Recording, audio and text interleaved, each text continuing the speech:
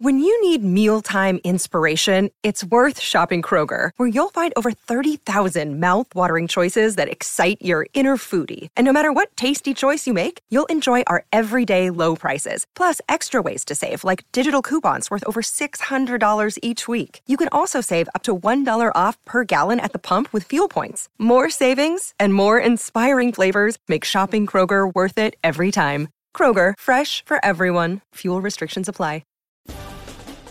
Penn State picks up a commitment from a talented preferred walk-on recruit.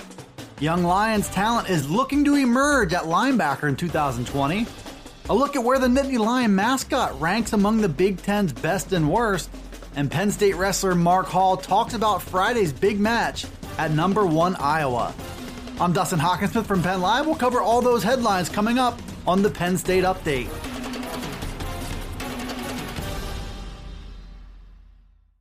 Penn State has a full 2020 recruiting class leading up to next Wednesday's National Signing Day. The Lions signed all 27 of their current commitments during the early December signing period to all but close out a class that is currently ranked number 13 in the country by 24/7 Sports.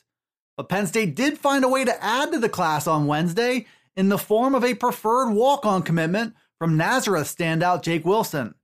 Wilson is a 6'3", 223-pound defensive end who had 8 scholarship offers including Ivy League schools and Army. He chooses instead to pursue a dream and walk on for the Lions, who have made a habit out of making the most out of previous walk-on players. Linebacker Jan Johnson and wide receiver Dan Chisena were 2 such examples in 2019.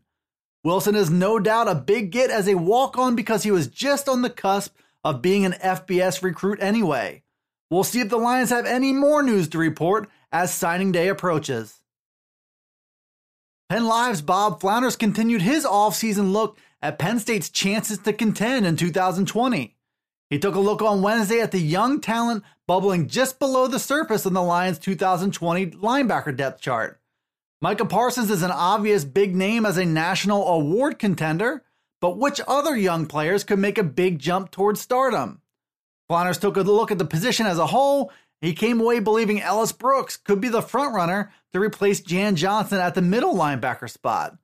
He also said the position group has a chance to be exceptional next season, even without starters in Jan Johnson and Cam Brown.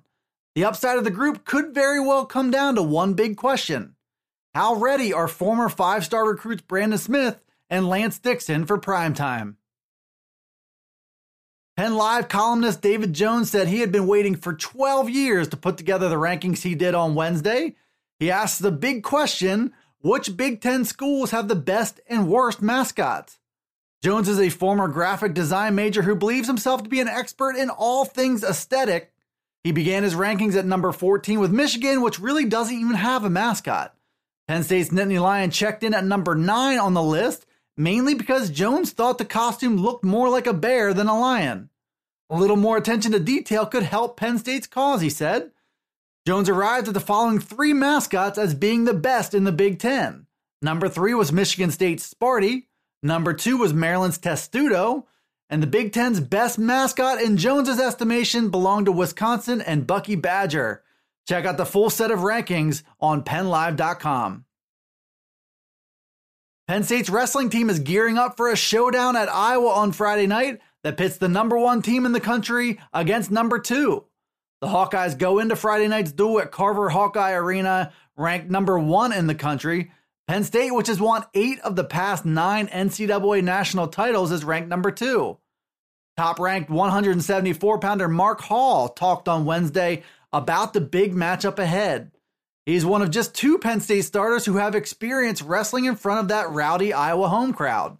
Hall said the first time he did, he was so nervous his legs felt like jello. Like most of the Lions starters, he will see a ranked opponent in number 2 Michael Kemmerer. Penn State is just starting to put the pieces of its postseason lineup together, and there's a tangible feeling that this could be Iowa's season to get back on top of the college wrestling mountain. We'll start to find out on Friday night. Thanks for tuning in to the new Penn State Update Daily News Briefing. It's available right here on Penn Live. It's also on Alexa, Apple, Google, Spotify, and Stitcher. Be sure to follow, like, subscribe, and rate the podcast and get all the latest from us here at PennLive.com/Penn State Football. You can also follow along on Twitter, Facebook, and Instagram. This is Dustin Hockenssmith from Penn Live signing off until the next Penn State update.